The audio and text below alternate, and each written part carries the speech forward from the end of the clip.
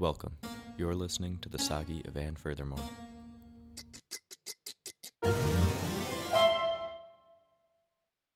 Haikus for keyboard, left hand only. Excesses are free.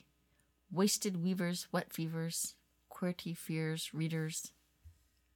We see creased faces, westward water averted, stare at crested wave. Arrested ward ran, wasted a rad fast race car. Crew fretted, were sad.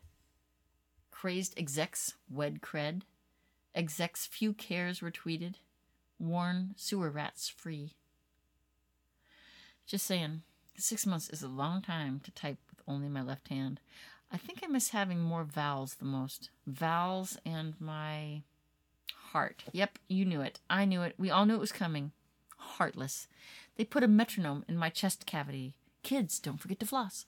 So I wouldn't miss it. Good idea. But they set the damn thing at 61 beats per minute, which is an appropriate resting pulse, but completely useless to me as a musician. 61? Is that even a marking? Why not 60 or 63? Why not ask me, for heaven's sake? I'm going to say this right now. For anyone within earshot of my voice, let it be known that it is my express wish that the metronome to be played at my funeral be set at 48 for the following reasons. Not that I need to have any reasons. 48 is a beautiful tempo in and of itself. Consider this. Twice 48 is 96, right? Enough said. But I'm going to say more. Anyway, it can be subdivided by 1, 2, 3, 4, 6, 8, 12, 16, and 24. These numbers are, for all purposes, Northern European Western classical music. Come on, people. Work with me. 61 is a prime number. Prime? Really? Is it really prime rib if you can't cut it into smaller pieces? Prime real estate? Not if you can't subdivide. Now you see why 61 beats per minute is for all purposes an insult. Prime number my ass, while I still have it, you artless, shapeless disturbers of my peace. 61 is not a metronome setting.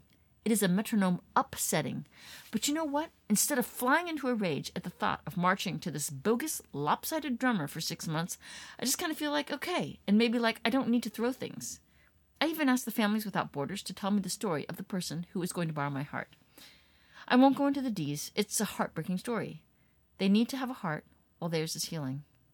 And I am happy they can use mine. There isn't room in their chest cavity. Kids, remember to brush twice, and especially before bedtime. So they are going to put my heart in an outside pocket on a shirt sleeve made from iron, which is wrinkle-free, and tied up with strings. I feel connected to this person whom I haven't met yet. I imagine my heart feels warm to their arm. Why? Why all these lovey feelings? I feel different, of course, increasingly empty and hollow inside, yet strangely kinder.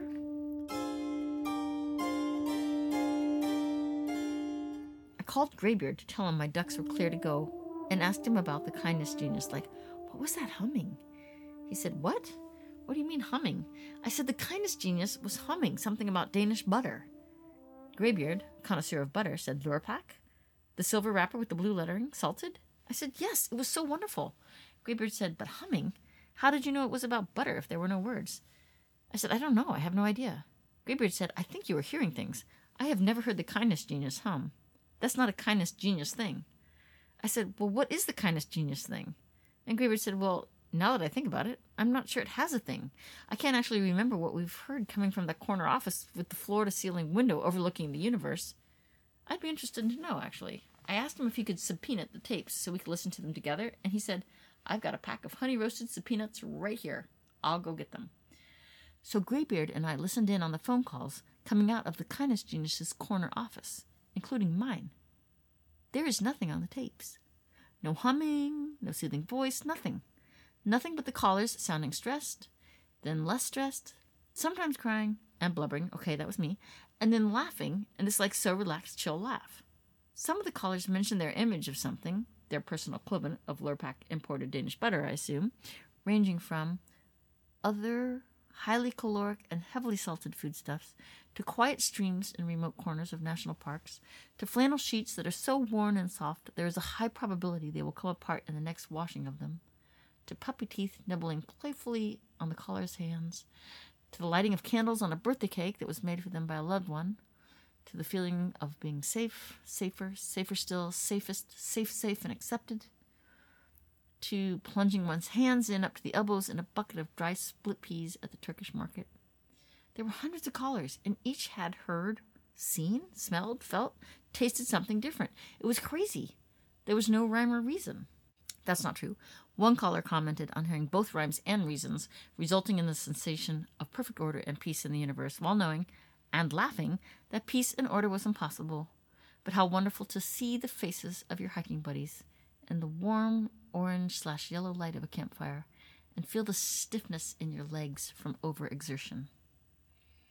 I recognized the voice of a caller in one of the calls, and while these tapes are, of course, confidential, probably not the best idea for someone on probation to be fussing with, because of the content of this person's reactions, I knew for sure it was my brother, with whom I speak freely, especially without my frontal lobe, which I am beginning to think is overrated.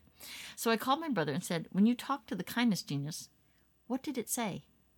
And my brother said, "Say? I didn't hear the kindness genius say anything. What do you mean?" I said, the humming. Do you remember the humming? And I hummed him a few bars.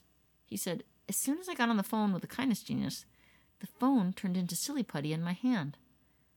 I said, "The pink stuff that came in that little plastic egg thing?" And my brother said, "Yes." And I looked at it and had the reverse image of a Doonesbury cartoon on it from us pressing it onto the comic page of the newspaper. Remember? I smiled. "Yeah, I remember." And he said, "Then I had the taste of dry Cheerios in my mouth and a stickiness in my hair from riding in the back of the Ford Falcon station wagon with the seats put down, rolling around with my sisters while the hot air from the desert blew in through the windows." I started crying. John said, "Are you crying right now?" And I said, "Yes, but in a good way. I feel really good. And I remember that same stickiness in your hair." John said, "What was it?" And I said, "It was a Jolly Rancher. Sour apple. Michelle put it in your hair." And John started kind of crying a little bit and said, "To remember that stickiness was once a good thing. It makes me hopeful again." I said, "We tried to get it out using peanut butter." John said, "Isn't that how we used to get the gum out of our hair?" And I said, "Yes, that's what gave us the idea. Actually, Marie gave us the idea. Mom said you just need water for Jolly Ranchers because they're all sugar and sugar dissolves. But after the peanut butter, we needed to wash your hair with shampoo anyway." Then John and I started chuckling and then laughing. I said, "Do you think the kindness genius is memories?" And John said, "No.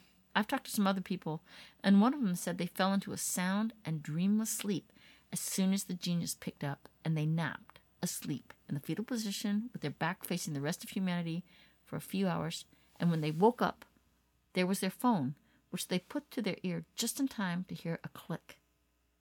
And another person said there was just the smell of fresh baked bread coming through the phone, and their clothes both loosened and thickened at the same time that they turned into an anti-gravity suit, and up they floated into the room, gently out the window, and into the night sky. I said, "What the hell? Do you have the direct number?" John said, "No. Someone from the Silent Cry for Help hotline has to transfer you." I said, "That's probably a good thing." John said, "No, duh." And no one I know has ever talked to the kindness genius more than once. I said, "Well, that kind of makes sense. It's an idea, right? The kindness genius is the idea of kindness, acceptance, okayness." John said, "I don't think so. The kindness genius, in my experience, is a soft place in myself that was always there.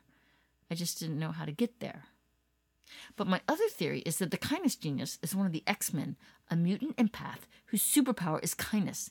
Did you know you can kill someone with kindness? And he works the hotline to keep his skills up when he's not out making the emotional world safe for humanity." I said, "Like Wolverine?" And John said, "That's the worst possible example you could have come up with. Of all the mutants, Wolverine is the absolute least similar in terms of experience, skill set, mindset, or ability." I said, "Yeah, but Hugh Jackman?" John said, "This conversation is over." I said, "Sorry, just relax." And John said, "How can you even joke like that about the X-Men? It's not just a franchise, Anne. The X-Men are... I said, "John, I'm sorry. I know that is sacred ground. I shouldn't have joked about it." My brother's breathing slowed back down, and we started to laugh again.